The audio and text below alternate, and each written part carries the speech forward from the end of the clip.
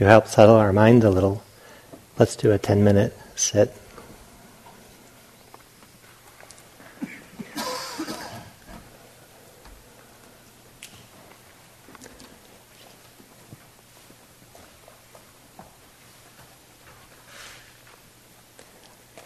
And again, since we're spending a lot of time in discussion and reflection, I would use this time to settle your attention, settle your awareness into simply receiving sound, simply receiving the breath and body sensations.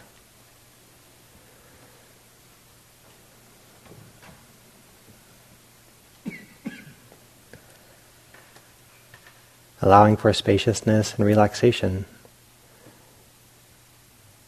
to both ground yourself and open your capacity to receive more reflection, to not feel crowded or overwhelmed.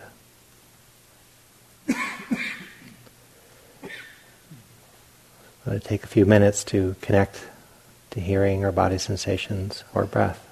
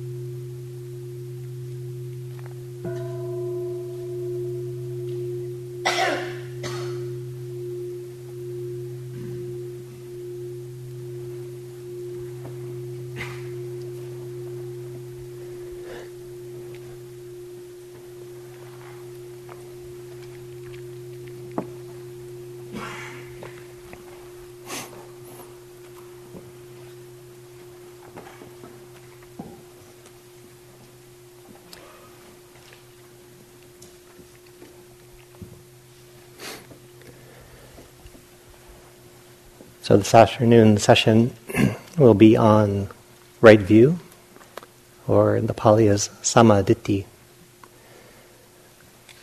And I think we've mentioned it a few times about how to use or how to translate the word sama, and that we are translating it often as right. And I find calling things right view gets a little bit tricky because we can instantly have other opinions and find ourselves in a clash of opinions and a clash of understandings, and trying to assert that one is right or the other gets tricky. And so one of the ways that I reflect upon that is that you often don't see the word sama, the word right, come up unless it's in terms of the Eightfold Path. And the Eightfold Path is the fourth noble truth. So in some ways, right view, as it's going to be described here, comes out of the system of the Four Noble Truths. And so one way that samaditthi, right view, is a right view is that it is the view that is born out of the understanding of the Four Noble Truths. And so it gets its rightness or its wiseness, its usefulness in that context. It also defines what we're going to be exploring, what types of views we're interested in. I'm actually quite good at baking sourdough bread, and I have views and opinions about how to do that. That doesn't directly relate much to dukkha, unless I don't do it well. So that knowledge and that understanding is not quite that pertinent to the Four Noble Truths. And so we could have discussions about that, the baking of bread, and how to do it, your opinions, my opinions. But that seems to be one step out of our concern of dukkha and the end of dukkha. So what ends up being samaditthi, what ends up being right or wise view, is what helps us frame and understand what we need to frame and understand in terms of understanding dukkha, its cause, its end, and how to bring about the end of dukkha. And so that's really the basis of which we're going to be exploring what these views or understandings are and how they're useful.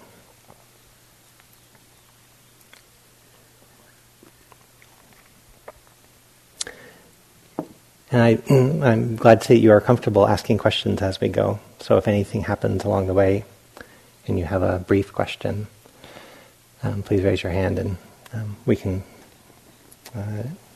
add that to the discussion of the afternoon.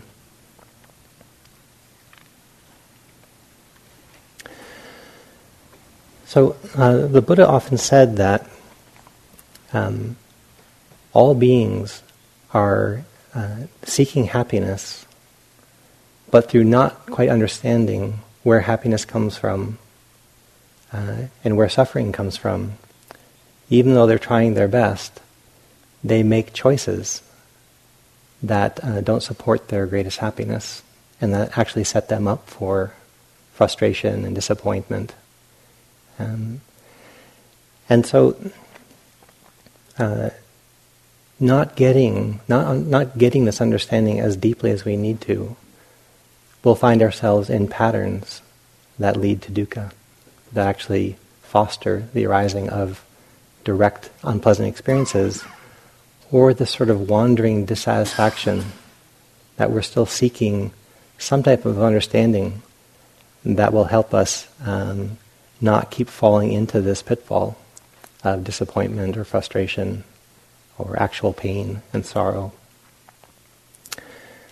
So right view is something that we develop and we cultivate, and as we clarify our view, we can see things more clearly, we can interact with the world with more awareness, and that actually helps us learn more, and that learning from direct experience improves our view.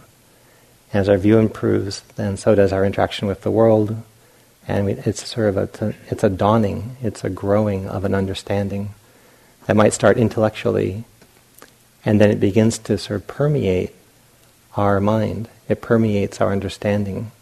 It permeates how and why we get up in the morning and what we do with our day and how we fall asleep. This view ends up becoming more and more of how we are understanding the world we're in, how we understand our activities and our motivations. So it's a gradual cultivation that is strengthened by direct experience, not just on reflection and not just on reading, which, as Sally said, is why mindfulness is so important, is that we don't just sit around reflecting on what might be true and what might not be true. You actually begin looking at your direct experience and learning from direct experience. And that does seem to be core to what the Buddha asked people to do. And it's not so reflected in the core teachings and core activities of other spiritual or philosophical traditions. This deep dropping in and learning from your direct experience. So, earlier in my life, I was trained as a physicist, and my mother and stepfather were scientists, and so there was a lot of science at the dinner table, and I met their friends, and I was raised to be a rigorous scientist. And in the community of science, there's this very strong ethos of trusting the data more than the theories. And so you're trying to understand the world, you're trying to kind of test and see how the world works. And it's very exciting when it's almost like the ego pride of a scientist, if you can actually generate a view that overthrows previous views and seems to be more accurate. And so it's one of the things that's very exciting in the field of science is seeing if you can actually do better than the generation before by asking questions, building upon what they understood, but actually refining those understandings so that as you are constructing your views and opinions, they accord and they relate and they are in alignment with reality and how reality works. So it's a part of the passion and the guidelines of the scientific community. And so, in the world of physics, there's this analogy I want to offer you about what it's like to develop a wise view and kind of let go of a previous view and the impact that has on your understanding and how that impact affects how you organize yourself. And so in the 16th century, there was, actually well before the 16th century and to this current day, there are a lot of people who believe in astrology. And it's very important to understand how the stars move, because it helps you predict what's going to happen when, and help you understand if something's not working well for you now, why is that? And so people, through their study, they seem to have drawn a correlation that when the planet Mercury moves through the sky and then for a moment seems to go backwards and then recovers and moves forward again in its normal trajectory, that period of going backwards, it seems that many people experience poor communication, frustrating communication. People that they usually get along with, there's this consternation. Things are not working well. And so that's one of the things that you could have the profession of studying the stars and trying to predict when that's going to happen so you wouldn't do your most important business at that time, or you wouldn't try to get married during that time. You wouldn't want your child to be born during that time because that would sort of cast a whole pattern over that child of how they'd be able to communicate through life. So understanding the stars and how they move is very important. But no one could model it. They were trying very hard to figure out how to model and predict this. And what people didn't realize is that they had an underlying view and opinion that they had never thought to challenge, which the underlying view and opinion was the Earth was flat, the planets went around the Earth, and the sun went around the Earth. So these very brilliant mathematicians tried to come up with models of how that system could work, not knowing that their underlying assumption was inaccurate. So no matter how hard they tried, and they got very brilliant about trying to figure out how circles within circles could track these planets, but no one could really capture it with any type of strong predictability. And then Copernicus comes along, and he gives a model that mathematically predicts the planets, how they're going to move.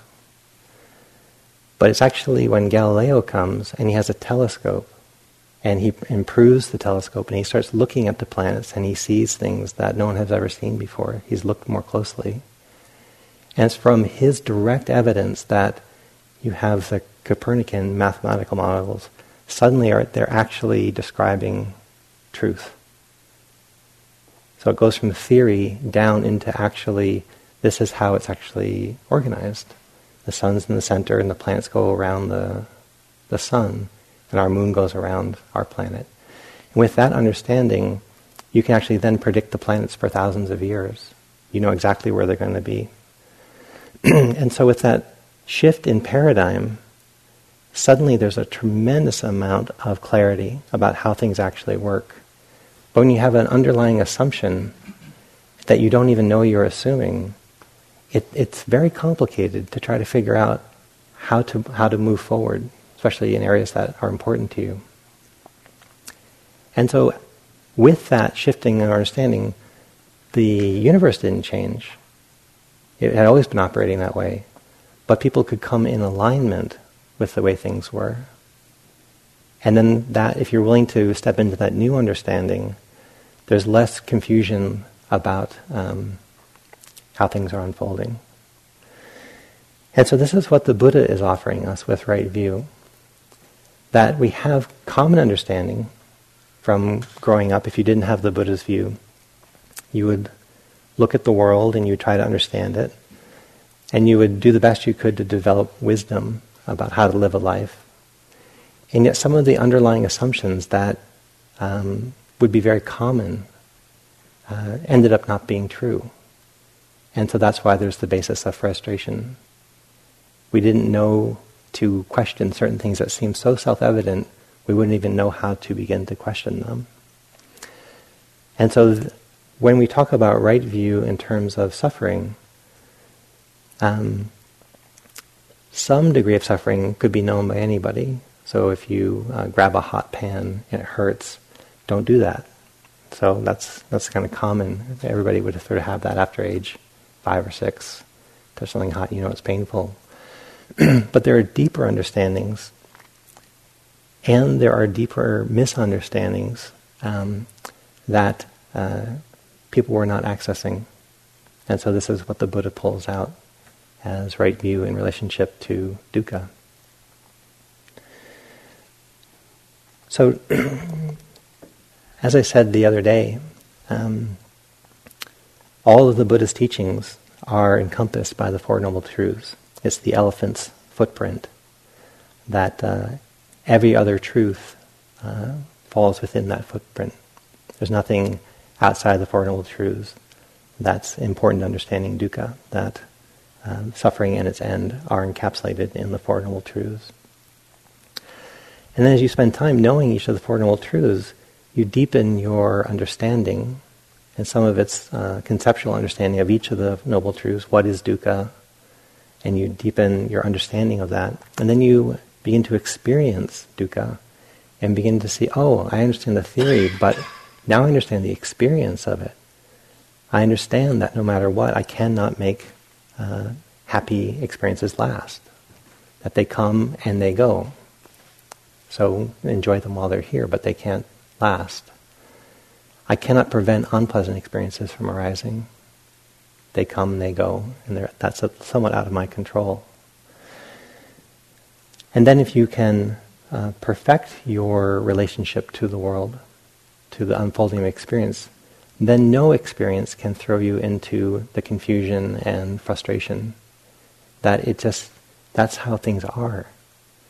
I don't get upset that the moon goes around the earth in 28 days. It doesn't throw me anymore. That's just the way it is. I'm not thrown anymore by unpleasant experiences. I'm not overly delighted by pleasant experience as if I have finally arrived somewhere that I get to wipe my brow and say, boy, that first 44 years of my life was tough. But now that I have this perfect latte, I got it made. It's also clear, why would I ever think otherwise? I have things understood. Or when my family is rising and falling and who's doing well, and all of a sudden we all seem to be doing well at once. And we dab our brow like, wow, that was a tough ride. We have some challenges in our family, but we've all arrived at a place where it's clear now. We'll just treat each other well and move forward from here. And then to see something happen, somebody gets upset, somebody gets triggered, and then all of a sudden 2 people are going up and down again, and then we all kind of fall into it, and we all say, wow, we had it, why did we lose it?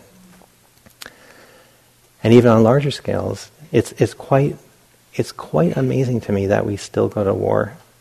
It's quite amazing to me, if you look at all the previous wars and what actually happened, that it still occurs to people that that's a good way to move forward. On the small level, no pleasure you've ever had has lasted. And if you look at your excitement about the next possibility, we overshoot. Even though we have years of experience of overshooting, we still don't seem to stop the habit of overshooting what we expect is possible from pleasant experiences. And we still don't seem to plan in unpleasant experiences. Last fall I was planning this spring and all the things I was doing, and I planned it well, and I didn't plan on getting bronchitis. It just didn't occur to me that that was a possibility, even though I've had bronchitis before in my life. And then when it did happen, I was somewhat thrown by it, and I adapted, but my plan didn't account for the fact that I would get sick. And yet that's not a foreign experience to me. So, even though we have a lot of experience, somehow we don't seem to learn from it. That translation of our direct experience into our wisdom seems to be slow. And one of the reasons it's slow is that we actually have underlying assumptions that are not accurate. And so this is what the Buddha is offering in terms of right view. And as that right view begins to deepen in us, we find that we're not as thrown by how life unfolds. It all kind of makes sense. Even the going to war. It's not that it's right, but it makes sense. Like, yeah, of course, if you had these people in charge and these are the circumstances, war is probably going to happen. That's probably what will happen in these circumstances. Does that make sense? And it's just surprising that we don't learn from it, that people have underlying assumptions that will allow them to get caught in the same trap over and over and over. And it's funny to watch it in myself. I'm not immune to this. I call it the one potato chip lie. That I still think it's possible to open an entire bag of potato chips, pull out one, eat it, and then maybe have one a day as I delight. And that would take all the joy that was in that bag, spread it out and maximize my joy. Because the second one often doesn't taste as good as the first, so why not have one a day or one an hour? Just spread it out. And then I would be actually using wisdom to maximize the joy. And I don't do that. I think I can do that. Every bag I open, if I'm opening it with that premise, there's the one potato chip law. And I fall for it almost every time. That the many potato chips are eaten. There's sort of a gross feeling afterwards. More vows to only have one the next time, as if that vow was ever going to counter the delusion that when faced with a fresh bag of potato chips, I'll have more than one. And then wisdom comes like, yeah, if I open the bag, chances are it's not going to go as planned. If my plan still believes I can conquer the second potato chip. So, I mean, that's a light version, but that's the small end of how the pattern plays out. Again, I'm 44 years old. I've been around the sun 44 times. And there are some wisdoms are slow to actually sink in, even though there's tons of experience. And so for thousands of years, people were watching the planets, much more than we are in our modern life with our streetlights. We often don't have the same relationship to the planets in the night sky. But for thousands of years, people were watching the night sky. And there was a lot of evidence, but we just had this underlying assumption from common experience that the Earth just doesn't seem to move, and the sun is what seems to move. And the moon seems to move, and the planets seem to move, so they're the ones moving. It's just perplexing to us how and why they move. So when we come into the Four Noble Truths, each one of those Noble Truths can be known more deeply, more refined. You start to have life experience in seeing how intricate each of those truths are, how pervasive they are, and how interrelated they are. And so that's sort of the deepening of the understanding and deepening into direct experience.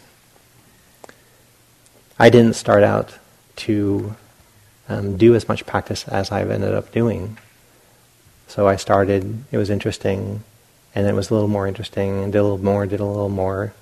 I remember my first teacher said he also didn't plan on becoming a teacher, but just over the months and years he was more interested in books on Buddhism, more interested in talking to people who had experience. His friends were more likely to have done some practice of some sort.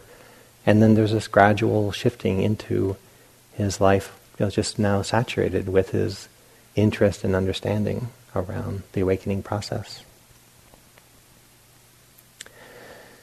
And so to hit some of the top categories of what might be right views in Buddhism, again we start with the Four Noble Truths as the greatest framing, the broadest framing of what the Buddha taught. And the Four Noble Truths, almost all major Buddhist traditions still see their teaching and practices as coming out of the Four Noble Truths. So it's common to all the countries that practice Buddhism. In the Four Noble Truths we have the Eightfold Path as the fourth Noble Truth. So understanding that, the practices that come from that, the wisdom around the precepts, how to hold the precepts in all these different contexts you find yourself in. What is mindfulness, as Sally was sharing earlier? That's held differently by different schools of Buddhism. But they're coming in and that's how they've experienced mindfulness, that's how they've developed it. They've found a way to language it and practice it and understand it in their culture, in their time. They're still mapping that understanding from direct experience, but the way their minds have framed it and understood it and put language to it might be different from one monastery to the next. But they're still looking through the same telescope at the same stars and planets, but how they language that, what they call those stars, might be different from one to the other, but they're all looking at the same reality. They're all looking at suffering, its causes, what untangles it, and how to do that. The second Noble Truth gets deeply refined in this teaching on dependent origination, paticca samuppada, and that's what we're going to go through this afternoon carefully to make sure the pieces of it land for you. But that's a great teaching on trying to see the underlying mechanisms that go from this misunderstanding that causes us to crave and that sets us up for dukkha. And there was a question earlier, which is the true source of dukkha? Is it craving or is it misunderstanding? And dependent origination is that mapping of how misunderstanding sets us up for craving and clinging, and that sets us up for suffering We've mentioned a few times, I think all of us, this category of the three characteristics. And this is also drawn out of really understanding the first noble truth and then parts of the other noble truths. So you have deeply seeing into anicca, deeply seeing into impermanence. Understanding how impermanence is one of the great sources of our frustration and why we become frustrated with our experiences of life. And a third characteristic is ripening our understanding of who we are and how we conceive of ourselves and how we understand ourselves. And that for the most part we are probably getting too rigid and too tight in how we perceive of ourselves and how we're trying to become somebody better, and we get caught in that net. And that relaxing that process and holding yourself with more wisdom, that there isn't really a core being here, there isn't really a solid, lasting temple that's having all this experience, but I'm an ongoing changing process. And if I come in to know myself well, I can see that change is happening on every level, but there's a pattern that we call temple, but that pattern shifts over time.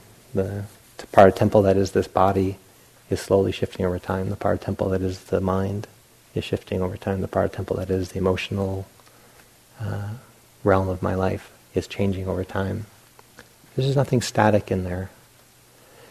So those are the three characteristics, and it's worthy of its own afternoon. It's worthy of its own understanding to deepen your connection to that framing, to that understanding that all experiences, all constructed experiences, go through a changing process, and that can set us up for disappointment and frustration. And in that there's nothing static, not even the one who's having the experience.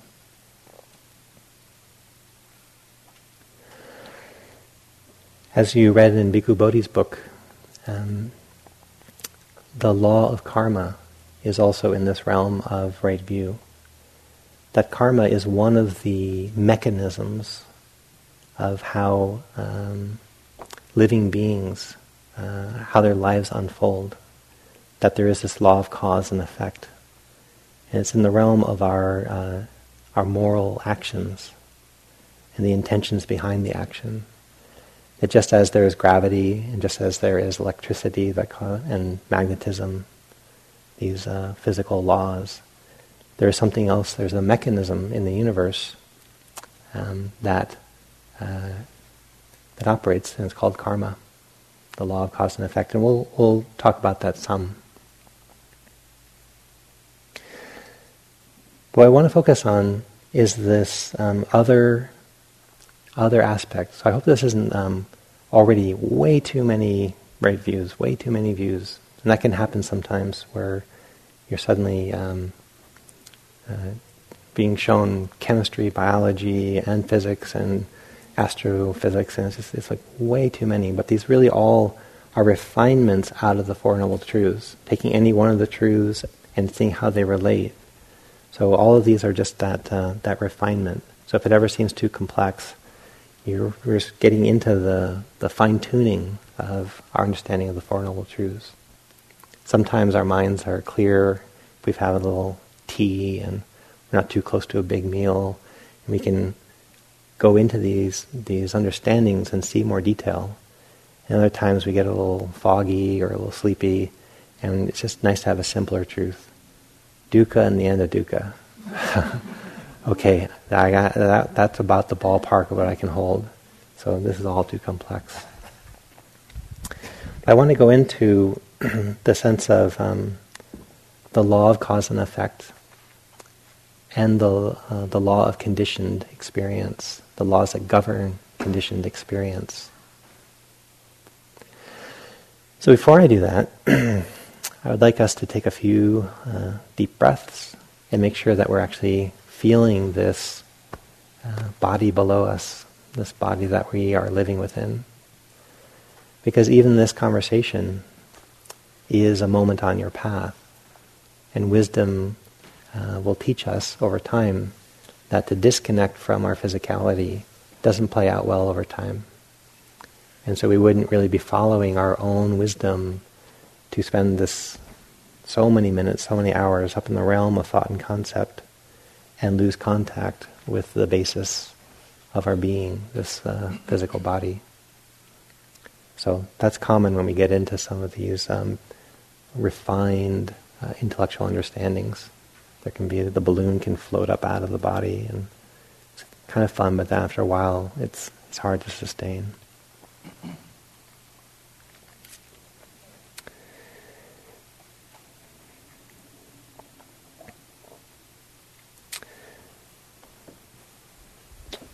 So there's a word in Pali, it's called sankhara. And the san, the S-A-N of sankhara means together. And it's also the same root of the word sangha, which means community. So san of sankhara means together. And kara is close to the word kama, which is sort of an action. So it's acting together or coming together. And sankharas are things that are constructed. Sankharas are things that are put together. So there's some energy required, different pieces are taken and they're put together, and that creates a new thing. So all the wood in this building at one point were living trees.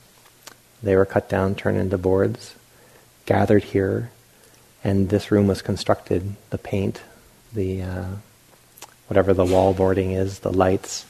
This room is constructed. So this room is, you could say, a sankhara. It's something that was constructed. Constructed things, sankharas, have a beginning. And due to anicca, which is one of the characteristics of sankharas, is that it goes through an aging process. It has a beginning, it goes through an aging process, and it eventually falls apart, unless new things are added into it, giving it sort of a new birth, a new starting point. This room comes together, it's constructed, goes through an aging process, and then eventually falls apart. It falls apart when the underlying conditions that allow it to be stable begin to fall apart. So the aging of the wood makes the wood lose its firmness, and then the wood begins to fall apart. The aging of the paint begins to have the paint fall apart. The aging of the metal, the shifting of the ground below the building causes the sankhara of this building to go through an aging process and to eventually falling apart. And you can see that with any ancient building that was constructed. And it's usually not looking as good as it did when it was first constructed. Like the pyramids, for example. They're very impressive, but they've had better days. Or maybe they're so beautiful in their aging process that for a minute we can appreciate them. That they've been here so long, but they've definitely gone through a constructed phase, an aging phase, and then they're slowly falling apart. All of experience that you'll have, nearly all experience, is constructed. It's the conditions, it's the underlying conditions coming together to make an event happen. And then when the underlying support of that event fades, so does the event itself. This retreat, it has the support of everybody coming here, everybody agreeing to be here, and at some point the agreement is over and we all go home. So this retreat is a sankhara. Most of your experiences, most of the things you'll be in contact with are sankharas. They're constructed events. Your body is a sankhara. It had a birth, it has an aging process, it came together, and when the underlying mechanisms that support it being begin to fade and fall apart, so does the body. It also falls apart. There is one thing that does not fall apart, and it's the word It has a word, it has a name. It's called Nibbana. Nibbana is not constructed. It's the one thing in the universe that's not constructed. It doesn't have a beginning. And therefore, because it doesn't have a beginning and it's not constructed, it doesn't fall apart. Unfortunately, this afternoon is not quite long enough to go into much more detail about Nibbana, but I'm going to put it out there because we can talk about all of experience being affected by anicca, and for the most part, that will be true for us. Yet you can practice to the point where your mind does encounter this Nibbana, and you begin to experience for the first time something that doesn't fall apart. Most of our experience before and after that, contact with Nibbana, is in the realm of things that begin, age, and fall apart. Begin, age, and fall apart. Either very quickly, like a breath, begins, ages, and falls apart. We don't just breathe in. Our bodies are like that, our houses are like that, our relationships are like that. The very world we're in has a beginning, it has a middle, and it has an end. So most of our experiences are actually in the realm of conditioned experience. And they're going through a changing process, arising, being, and falling apart. Any questions about that?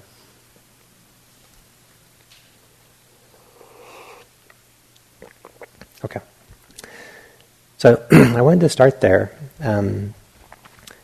because when we go into dependent origination, it's basically a detailed look at a chain reaction that happens in the realm of constructed experiences.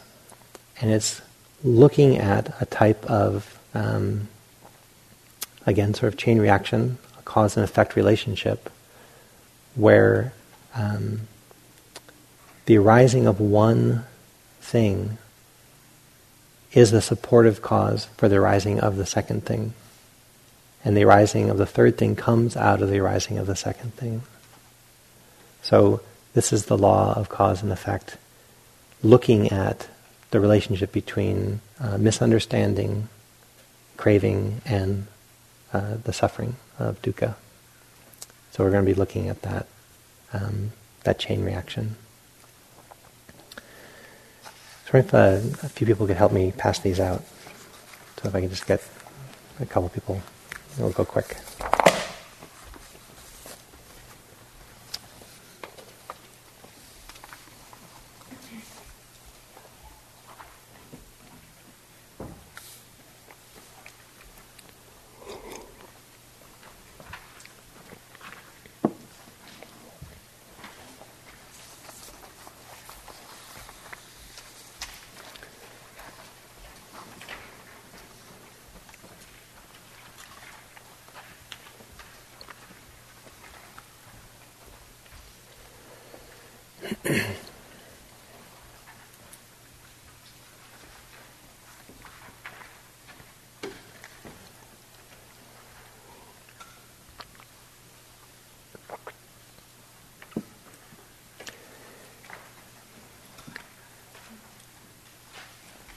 Before we go into this teachings of dependent origination or dependent arising, it has a couple of different names. The Pali is Paticca Samuppada.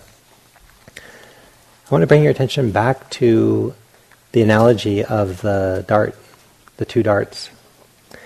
And in that sutta, the Buddha said the untaught worldling, so people who haven't been shown right view, will respond to unpleasant experiences by retracting from them, resenting them, trying to avoid them. And that sets up a tendency to crave pleasant experiences as the only escape, the only sure relief from unpleasant experiences is to chase after pleasant experiences. So people who don't have right view, right experience to see through that understanding will be caught in the process of craving pleasant experiences out of having quite unpleasant experiences and not knowing how to deal with them. And from that, when they come to neutral experiences, they won't find much use for them, because they might be a temporary break from unpleasant experiences, but they're not as secure as having pleasant experiences. So in that teaching, it's a simpler teaching, but Dependent Origination is a more detailed explanation of that same sutta we explored in the two darts.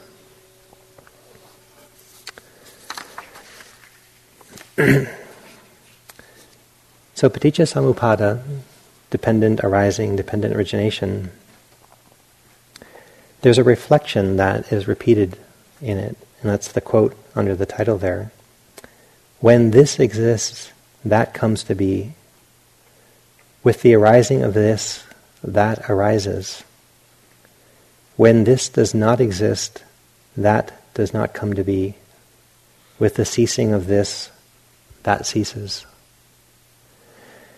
And so this is the reflection that sort of underlines the link between these 12 aspects of these 12 patterns of the mind. And I want to link that to what we were just saying about sankharas, that out of one set of circumstances coming together, that's the support of something else to arise out of that. And that becomes the support for something else to arise out of that. So when this comes to be, that is the support for the second thing to come to be. The second thing grows out of the experience of the first. If you remove the first, the second cannot arise. So you take, it's now spring, many people might have been gardening, or you might be aware of gardening. You have soil, seeds, sunshine, and rain or water. You combine those in the right ingredients, and that germinates a seed. The seed begins to grow under those conditions.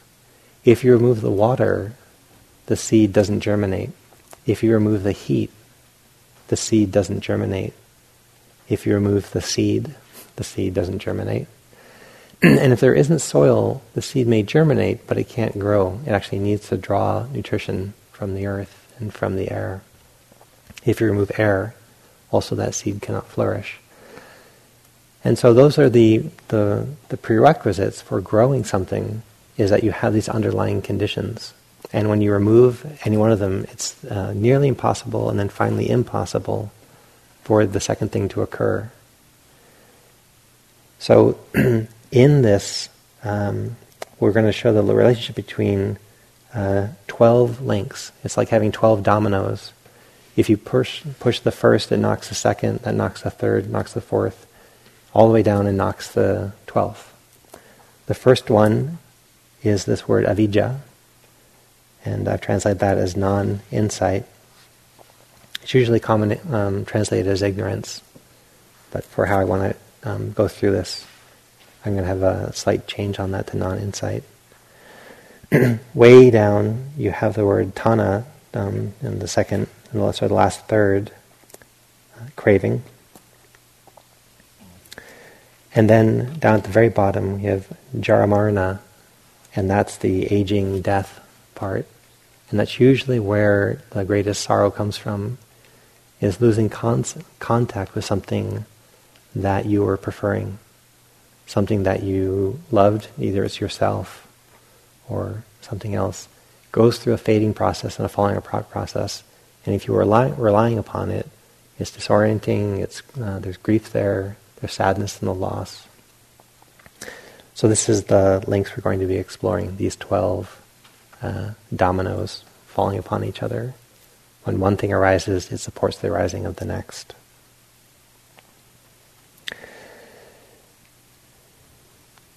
So again, we'll just go through it and then we'll come back to this word avijja. So with the arising of avijja, ignorance or non-insight, non-understanding, that's the supportive cause for sankharas to arise. And the sankharas are the habits and patterns of your mind. It's often said, your mind, your speech, and your body are your sankharas. And for this, it's a little easier just to think about them in terms of mental and emotional patterns. So with misunderstanding, your mind develops these very deep patterns of how it regulates itself, how it responds to the world. Deep patterns arise out of misunderstanding. Out of those misunderstandings, that frames your ability to be aware, how your awareness begins to organize itself. And so you might say, out of an understanding that we want to bring the Dharma here to Northern California, we have built Spirit Rock, and we've built this room. Now that this room is built, we don't think about it so much. We use it, but it's the basis, it's the background. But this background room is supporting our ability to be here on a hot day or a cold day, a rainy day. This room is very helpful. But we don't reflect upon it so much. It's beautiful, but we kind of let it be the backdrop. The views we have and these underlying sankharas tend to be the unexplored, uninvestigated backdrop, and then that shapes how we end up being conscious of the world. So the shape of this room affects how we use it. We tried to plan it well. Actually, I wasn't in on it, so the we is greater than that. But we shape the room, and that influences how we organize ourselves. You all face this way, I face that way. We have an altar behind us. And that's shaping how we use the room. So these sankharas shape how we use the space within. Consciousness, and awareness, how it's being used, is shaped by the underlying patterns. These underlying patterns might be anger, they might be faith, they might be joy, they might be the pattern of mindfulness, they might be the pattern of confusion. Because we're starting with avijja, most likely the underlying patterns are somewhat confused, somewhat innervated with greed or craving or longing for what you don't have. There's probably some fear and aversion from things that you have found unpleasant. So these sankharas that grow out of misunderstanding tend to be less helpful. And they're as unhelpful as the misunderstanding they're growing out of. They then shape how your conscious life is organized. Out of how your conscious realm, the realm of your awareness is shaped, then there's another realm of self-organization. And so you self-organize into what is the mentality, what are the patterns of mentality, and what are the patterns of physicality. There's your personal physicality of your body, and there's the physicality of the world around you.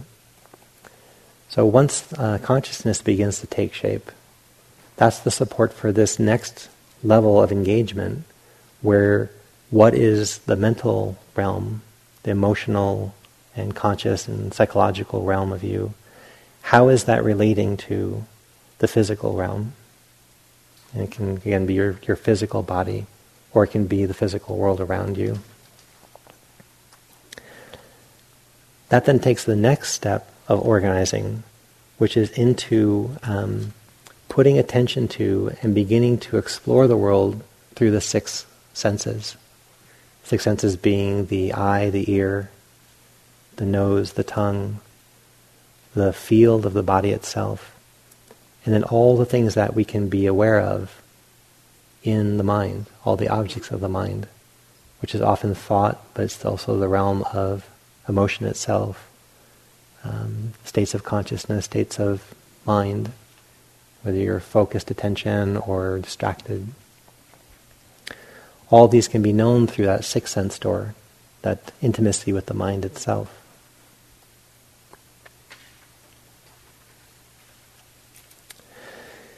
Just stopping there for a moment and looking at the next column just to the right of it, we have avijja and sankharas being sort of a deeper organizing of ourselves.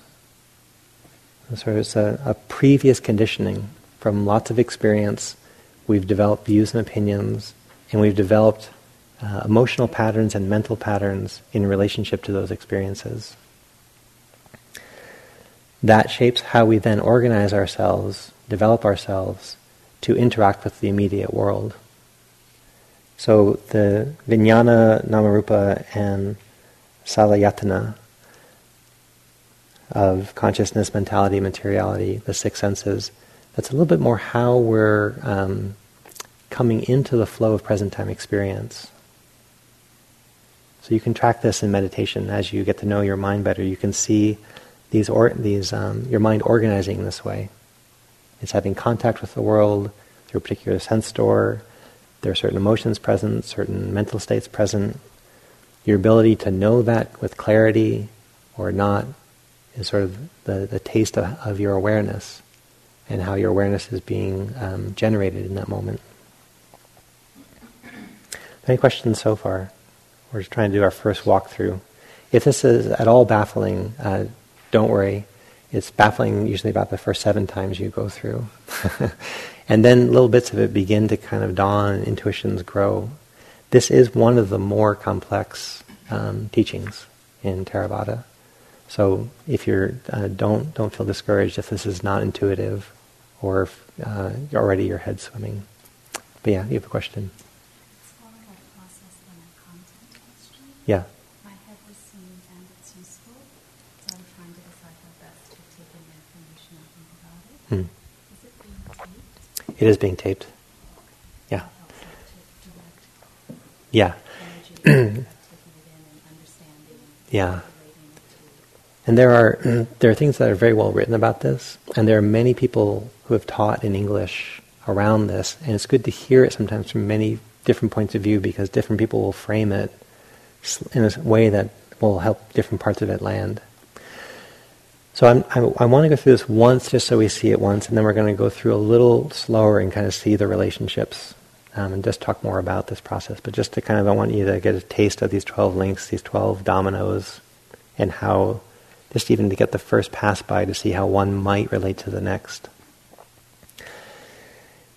Walking through these first 5 is the least intuitive part of this. In our daily existence, most people who haven't practiced mindfulness, or most people who don't have a natural inclination to watching their minds, are pretty unaware of these first 5. You might know that you're angry when you're angry, and that would be pretty good for real-time living.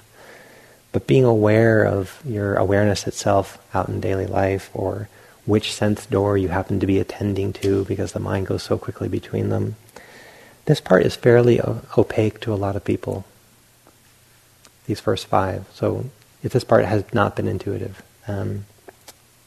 that's one of the understandings, is that this actually takes some time to get to know your mind well enough to see these in operation.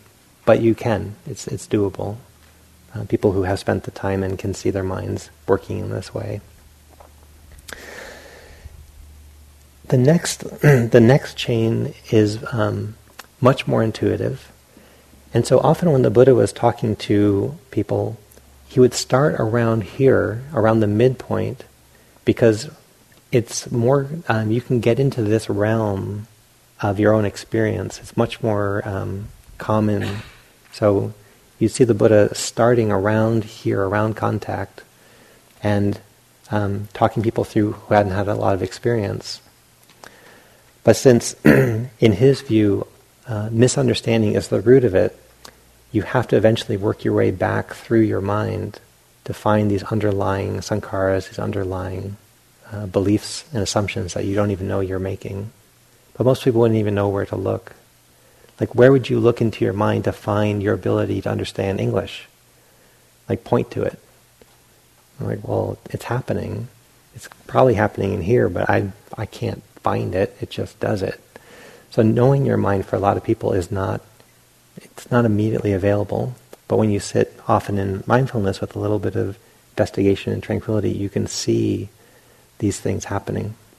And then it becomes, these first 5 links become much more witnessable, and you can see them in motion. But through your 6 sense doors, you have contact with your immediate surroundings. You have contact of sight and sound, you have contact through your body, you have contact of odors, you have contact of tastes, and you have contact with your emotions, you have contact with your thought. So all experiences you're having in the present moment are happening through one of these 6 sense doors. So I call this a sense object experience. It's not so much that you're exploring your mind, although that's one of the places you can begin to explore, but we usually start with becoming mindful of the 5 senses, and then eventually, as mindfulness is strong enough, you can begin to be aware of the mind itself. The teacher we just talked about, Sayadaw Utejaniya, he starts with contact with the mind. He starts with an awareness of the mind.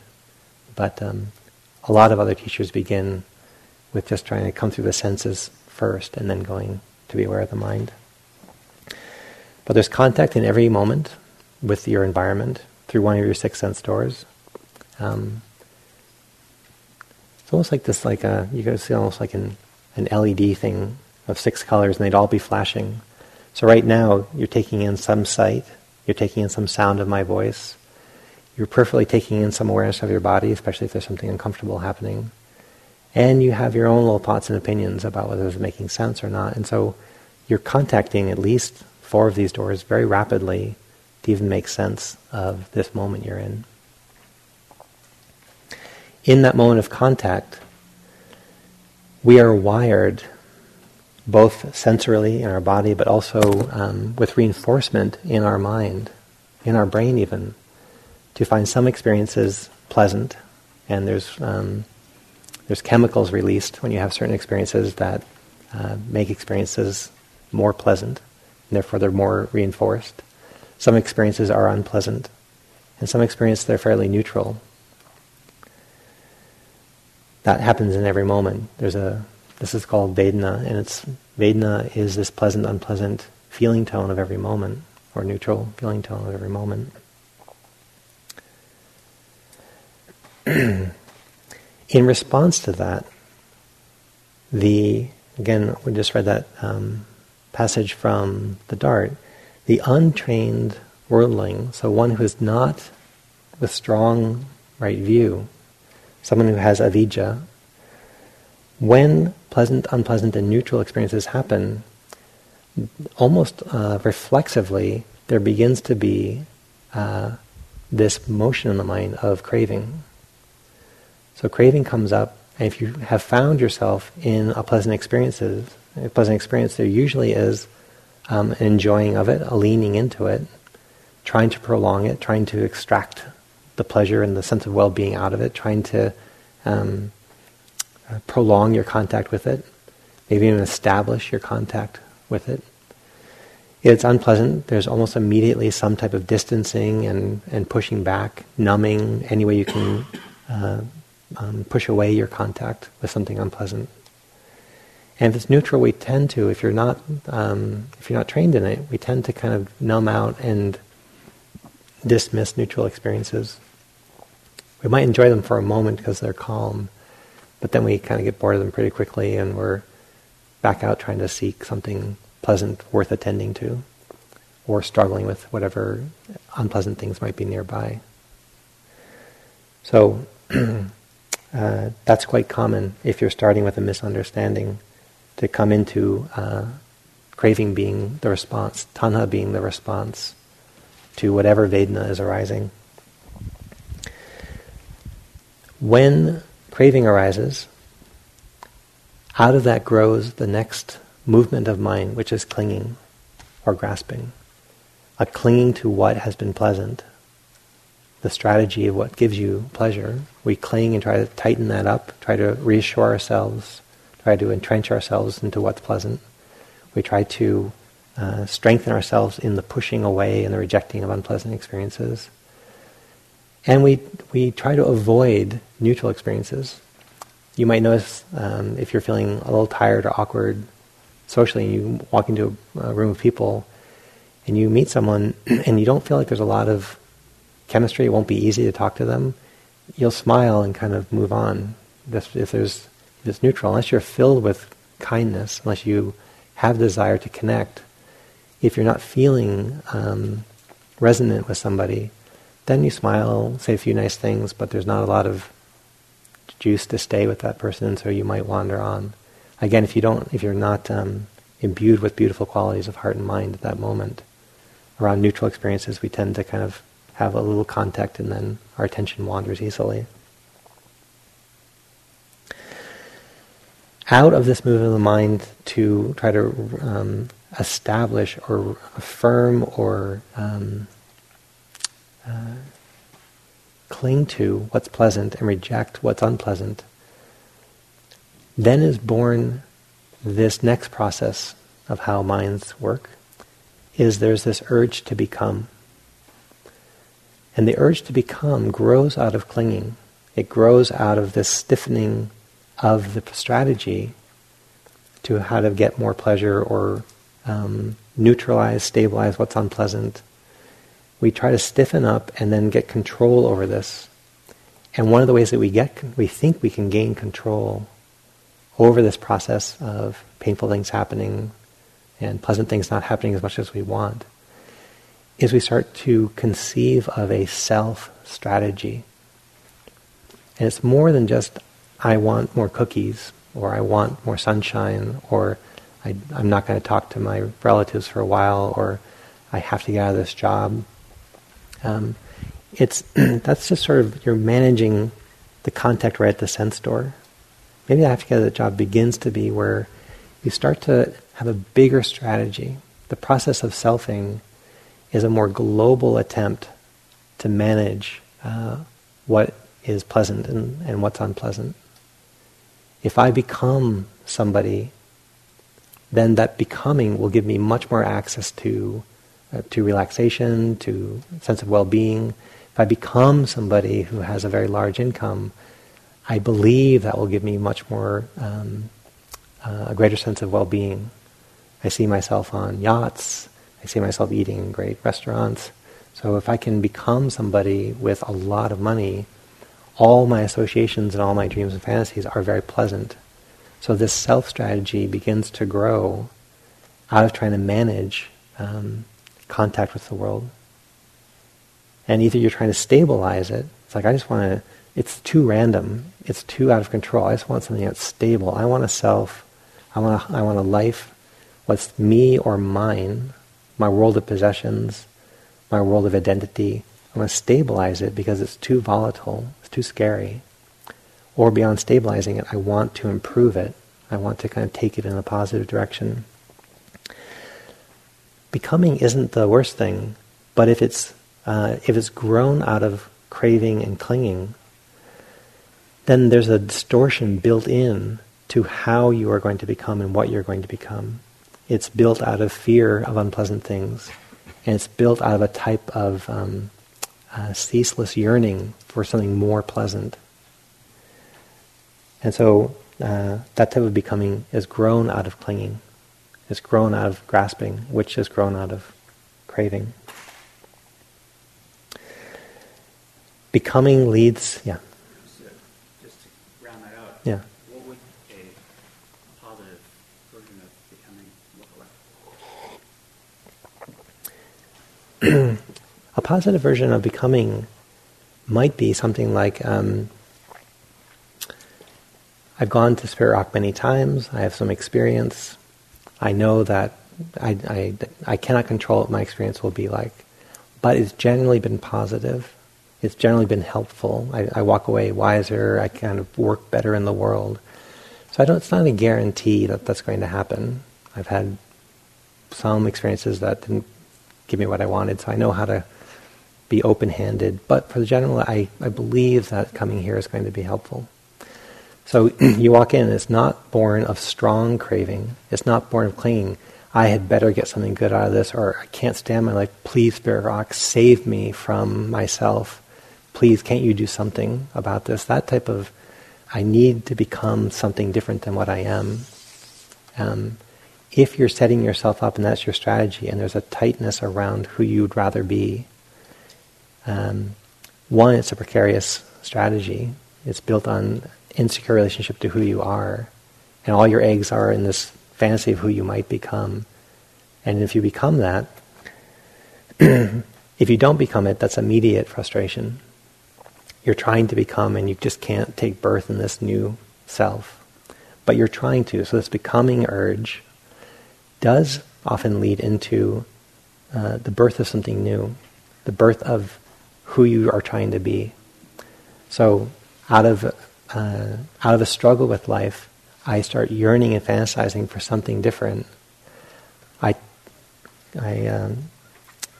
conceive of it, and then I act upon that conceiving, and then I end up living into whatever that plan was. So becoming creates a plan of who I want to be, and if I follow that plan, I start to experience the reality of what that plan is. The reality of the plan. I make the choice to do A or B. If I choose A, then my life kind of unfolds with that choice, or B. But either of those choices are desperate, based in fear or greed, chances are that whole strategy is going to be something unsteady. Or it might be temporarily steady, but it might have the view underneath it that I finally arrived, I finally have solved my dilemma. I have finally stabilized this world that's so out of control for me. I've done it. And I can dab my brow and say, good job, I have now taken birth into this lifestyle, this house, this relationship, this identity. Here I have arrived. Because we are conditioned beings, that birth you've taken can only last for so long.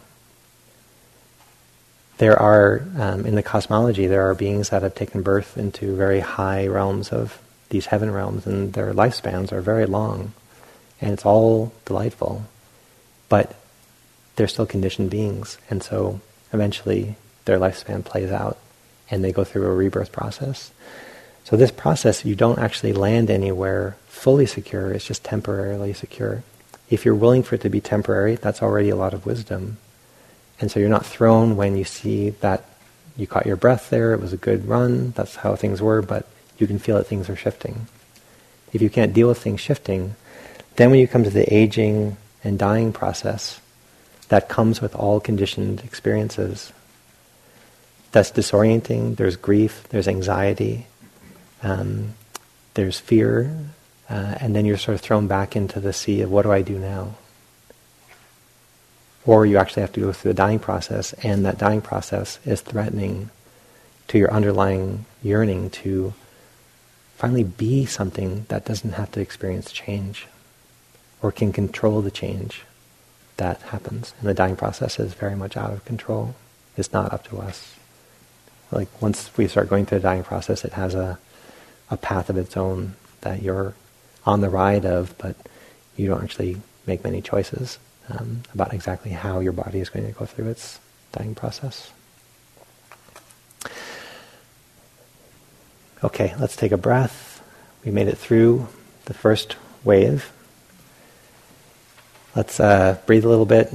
If you've left your body to track all that or to avoid all of that, let's come back in.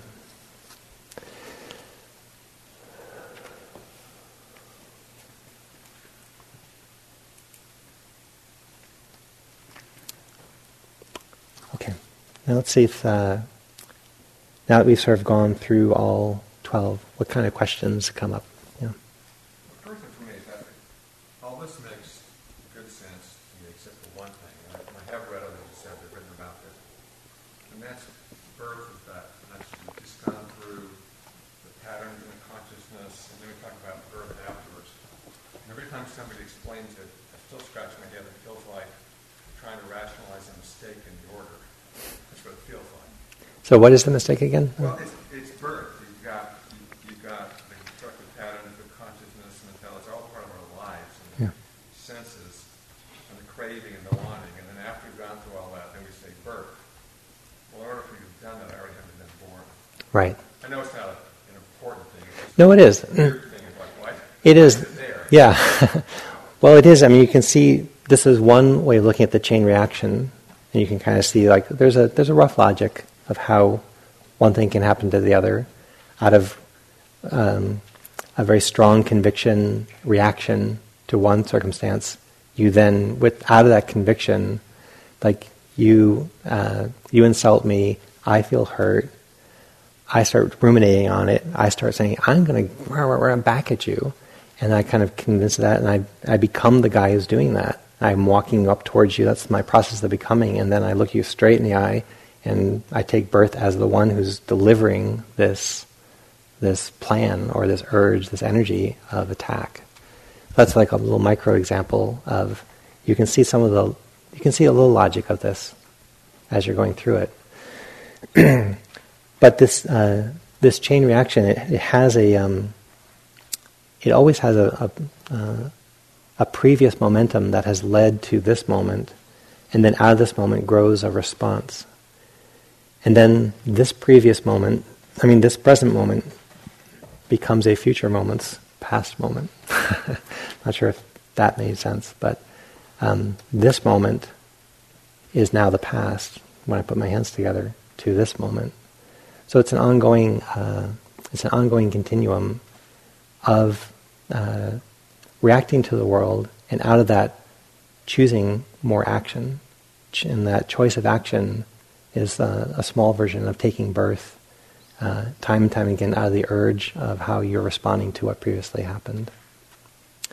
So if that, I'm not sure if I've grasped your question. All these are, they're just a reality, all the way from constructed patterns to aging. Birth is used metaphorically, with everything else is reality. That's probably what we're spending time on. Yeah. Well, this actually comes up. This comes up in... one thing to say about this is that there are two very different views about paticca samuppada. And one is that all this happens within one's life. And usually you could say this even happens within a day. You wake up in a certain mood, that sets you forward of how you go about your day. You have interactions. On certain days you'll be more reactive, and from that you make different choices.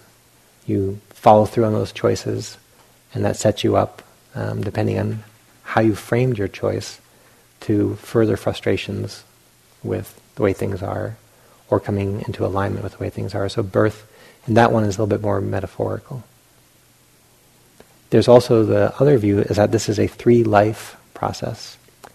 In your previous life, you had views and opinions, and you organized yourself, you took actions, and that was sort of your deep patterning.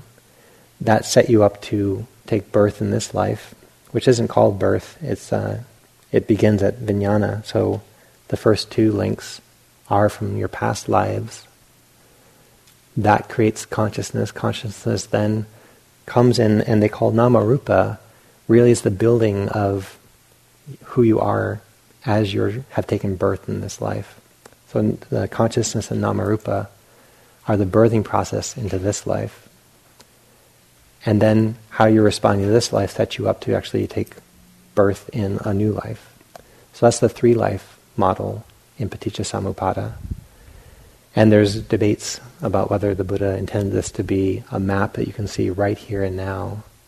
You can see views and opinions that you have right here and now organizing your mind, and that sets you up in how you're encountering your world, to be reactive or to stay in tune with it. And then therefore birth and death are a little bit more metaphors for what's happening psychologically.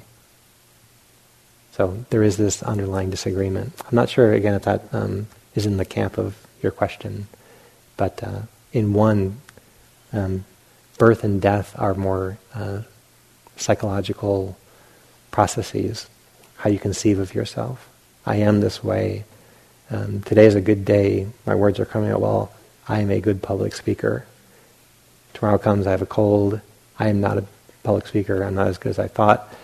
Whoever that guy was that I hoped I was isn't here today, and there's grief around that. So I might say a good speaker took birth that day, and he died that day.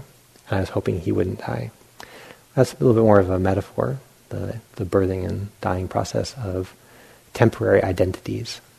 We take birth here on the land of Spirit Rock, and then eventually things shift, and maybe it's 1,000 years or 10,000 years or 100,000 years, whatever. People stop coming here for meditation, and then whatever Spirit Rock was goes through such a great shift that you can say the original birthing of being here has come to play its full, and then it comes through a dying process. Anyways, that's about as much as I can do on that question. Any other questions about this first flyby? We just did a kind of a flyby on this, yeah. So where would you have the chance that you're change? Felt like bringing your awareness into that.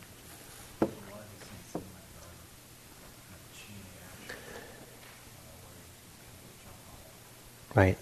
change the direction. Where do you change it? Where can you change the outcome of this? Ultimately, if you have 12 dominoes and the last one is suffering and the first one is misunderstanding, if you remove any of the 11 dominoes or the middle 10, I can drop this one and it won't actually cause the last one to drop. I can't make a chain reaction if I remove any of them. So ultimately, you can intervene on any one of these. If you improve your understanding, then your mind organizes around that understanding. That organizes the way your conscious awareness takes shape. That organizes how you're interacting with the world. Unpleasant experiences, you don't struggle with them. Neutral experiences, you're not bored with them. Pleasant experiences, you're not craving them. And then that doesn't cause a type of clinging and selfing born because you actually started with the right view. So you can intervene at right view, or at least in the avidya, which is translated as ignorance. You can intervene there. You can intervene at your patterns. So maybe if I haven't totally shifted my understanding of the world, but I practice a lot of loving kindness, it's actually harder for anger to organize my mind. And more likely I'm going to organize my mind out of loving kindness. And I may not have deeply understood anicca, but because I've developed the sankharic patterns of my mind and overcome patterns of anger, then I'm intervening on these 12 links. So actually you can intervene at any one of them. Bringing mindfulness and consciousness into any one of them affects the whole chain reaction. If you're not afraid of the changing of your identities, then the changing of our identities is not a death process. It's just what happens. It's being fluid. So you can, even at the last one, you can intervene and say things change, which actually is one of the change. If you have that understanding, then you actually affected ignorance at the very, very beginning. But you can apply that right at the place where you might be afraid of change, and you go in to relax that identity. I don't have to be the one who gets the award. Somebody else got it. Okay, I can let go there at identity, let go of the selfing strategy. So ultimately you can change any of these. Ultimately, the Buddha would want us to understand the Four Noble Truths, understand right view, which is the topic of this session, so much so that we're actually getting to the root of it. And if you can actually affect this first link, you affect everything downstream of it. And so rather than constantly intervening elsewhere but not touching your underlying views, if you can begin to adjust your view, your understanding, then everything shifts downstream of that. All the cause and effect reaction changes because you've changed the initial one. So that's ultimately where we're guiding ourselves, is actually through mindfulness and seeing the world and understanding. Our understanding is one that matures to where the truth of how things are. Things change. Things with a birthing process go through an aging process and eventually a dying process. If I can live in accord with that, then I don't struggle. I don't find myself into the realm of the second dart, the realm of this extra suffering, this extra unpleasant layer. What you'll notice is that when the Buddha is talking to people, it's one of the ways you can see who he's talking to in a sutta as you read hundreds of them. If he starts with craving, he might be making the assumption that this is where he wants that person to begin seeing the cost and the outcome at craving. So he might say, because you're yearning, because of this craving, this wanting, this desire, which everybody feels, is sort of, I want what I don't have. I want it, and I'm kind of obsessed with it. Since many people, that's a tangible experience, he can find most people on that level and talk about what happens if that ends up dominating you and you start making your choices dominated by the mind of craving. And so that's starting at the midpoint, and then you're intervening at the midpoint. But again, like talking about getting blackberries out of your yard. I don't know how many of you have struggled with blackberries. I may have asked this before, but I lived in the Northwest for a number of years, and they really were just exploding. They're taking over the creeks where the salmon were spawning. They would take over people's backyards if they went on vacation. And one time I was helping a friend who had bought this house that had been neglected for a long time, and he was overdoing everything, but his backyard was just riddled with these huge vines of blackberries. And the house had been kind of a junkyard also, so there was old bicycles and trash and refrigerators, and they all had these vines growing all through them. And I thought, okay, this is something I can do. I'm visiting him. I'm just going to keep cutting it back. Every day I'm just going to cut these back, and then I'd cut it out, and I'd pull this old rusty bike out of the bramble, and then I could get out a little bit more of it. So that's sort of like cutting back the dukkha. It's just sort of, I'm weeding it. And then I learned, if I make a hole and I go in, there's not as much foliage, so you go into it, and then you cut the branch, and this huge thing pulls away. Like rather than like cutting the little bits, and that'll take forever, if I can actually get in a little bit on it and cut, then I can pull these long vines out. And I made such a space that I actually could peer through and see the stalk, like the main blackberry stalk. It's like, oh, if I got that one, and I made the cut there, then everything kind of from within, you just kind of keep cutting it, and the whole bramble patch falls apart. And so penetrating into the 12 links here, if you can get as far into it as you can get and make your cut there, then you're not spending so much energy dealing with so much of your life force and your time on the planet weeding and kind of slowly cutting back the frustrating habits. You are going deep into your mind stream and seeing what are these underlying, where's this root go? And the root goes into wrong view. The root goes into, coming back to some of these original topics, everything that isn't right view is probably somewhat tinged with wrong view, or not a complete view.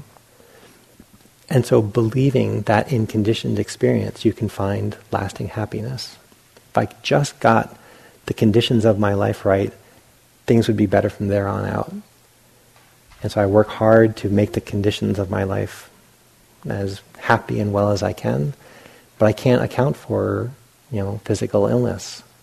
I got everything covered, but I still have a body that gets ill. So that's not actually a winning strategy. It's a worthy one, but it's not fully securing to try to find lasting happiness through either the right self, becoming the right person, or the right contact with beauty and pleasure.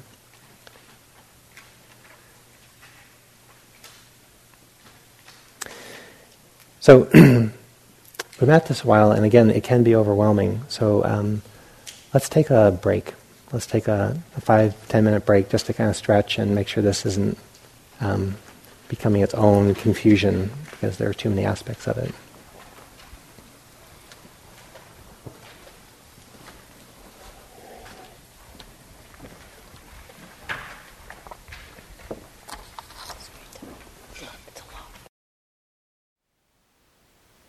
Thank you for listening. To learn how you can support the teachers and Dharma Seed, please visit dharmaseed.org/donate.